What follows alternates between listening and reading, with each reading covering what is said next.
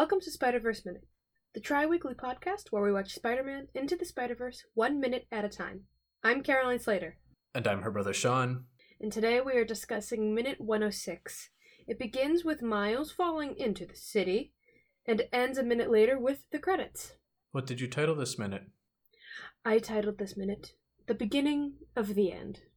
This is the last minute that we have any story-related stuff outside of an end credit scene that we'll get to the very last minute, I think.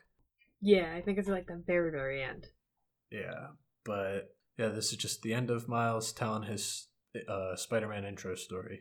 And let me tell you, what a way to end it, because the transitions in this minute are some of my favorite. Like, they're so seamless, so good, they're beautiful. Yeah, I love, especially the transition of him just falling, and then falling into the, into his bed, and just landing softly on his bed. Yeah. And I love how the way this movie goes is it starts with him in his bedroom by himself, and ends with him in his bedroom by himself. Both listening to Sunflower, if you noticed. Yeah. Loved that. I did like, though, that it started in Brooklyn, in his home in Brooklyn, and ended at Visions. And so it was like, it started in his old life and then ended in his new life. So, so much changed, but so much stayed the same. Yeah, and I just want to talk about one of my favorite transitions in this, and it's the very beginning of when he jumps up in the air, spins around, it goes from day into night, and then that's when he starts falling from sitting into bed. Yeah, I like rotating transitions like that. They do it a bit later in the credits too. They do it a lot in the credits. Yeah. Yeah, I love those kinds of transitions. And as he's laying in bed, we get a portal with a mysterious woman's voice, which is totally Gwen. What a shock. Yeah. And I love her just like, you got a minute? Like, don't mind me. Yeah. What I love first about that is that we actually just see the glow on his face first. We're like, what? What's happening? And then we see the portal coming in. Yeah. So I like that little moment too of like just glow. Oh, there's a portal around us.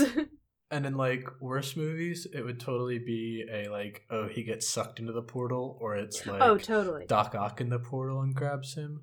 But I like how it's just like, oh hey, do you want to hang out? Like, there's a cool movie coming out. You got a minute? Yeah. My band's playing a concert. You want to come? So, do you think, is it just her like, hey, do you want to come see my show, or just just hang out like friends do, or do you think it's like, hey, do you have a minute? I'm having a bit of a Doc Ock problem in my universe now. I think it's more of a Doc Ock problem, but more it's like, you know what, I have someone to call on and I have a concert later tonight, so if I call Miles, we'll get this done faster type thing. Yeah. Twice the number of Spidles means half the amount of time. It's like, I gotta face Doc Ock, but I have my concert. Let's see if Miles is free, maybe he can help me. I would love, I know we're planning on talking about what we want in the sequel later, but I would love if the sequel just opened with them sitting on a rooftop just having hot dogs after fighting somebody, just hanging out. I would love that. I would love cold open. We get a dramatic cold open, and then it cuts to Miles and Gwen just sitting on the rooftop chilling eating hot dogs. And Spider-Noir comes out of nowhere. I don't know why, I just think it'd be really funny if Spider-Noir just kind of came out of nowhere. Like, they're all just kind of meeting up in Gwen's universe. Spider-Noir is there. Like, they all just kind of pop up. I'd love that. It's her week to host. Yeah. It's actually been a year or two. Yeah.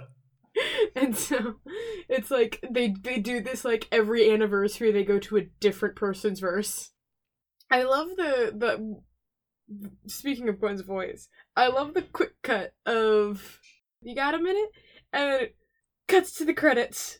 First it cuts to black, and you start hearing the first credits song playing, which is Elevate by DJ Khaled and a few other people who I did not have time to write down their names. Apologies.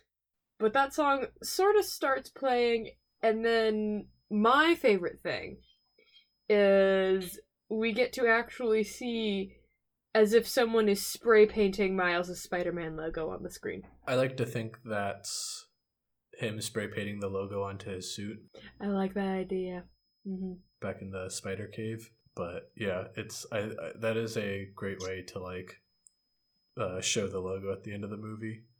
I agree. I think it's a fantastic way. I think it's very cool and a lot more interesting than what most movies tend to do, which is just show the thing. Yeah.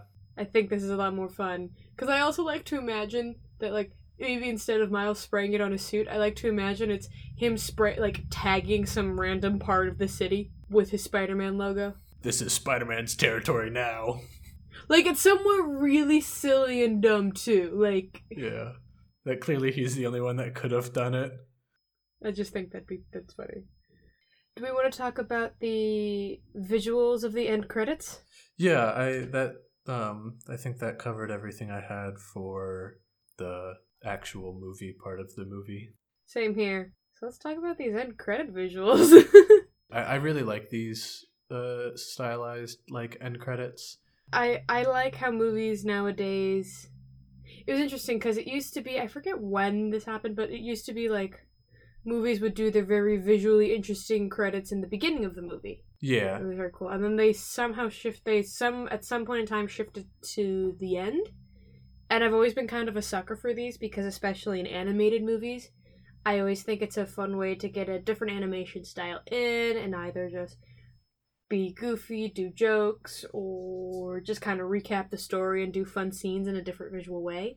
Yeah. I really like these just because it feels like, you know what, we're just going to have a bunch of fun with these character models we had. Yeah, and so this was actually a different company that did this than the main animation of the video. This wasn't the like normal animators. Oh, okay. But they did actually pull like from scenes from the movie and like were able to extrapolate them. Like they essentially took stills from the movies and were able to extrapolate the characters that way. I think they were given they were able to like have the 3D spaces so they could rotate the camera around, and that's how we get the really cool bits. But the running bits of the characters are pulled from the running into the collider fight. Okay.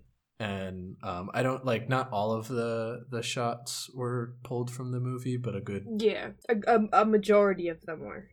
I don't even know if it was a majority because we get into some pretty wacky stuff later. I think it might just be this opening. This is true. This opening bit here, and like some of the swinging stuff were pulled from stills in the movies. Yeah, this is definitely some of the more normal visuals some of the more normal visuals that happen in the end credits. So I could see them pulling this from the movie. Yeah. We'll talk about the later credits when we get to them, because there is some fun stuff in there. But that's all I have for the bit of the credits. Yeah, that's all I have for this opening section of the credits as well. Well, thank you for joining us today. Tune in next time to continue watching the credits.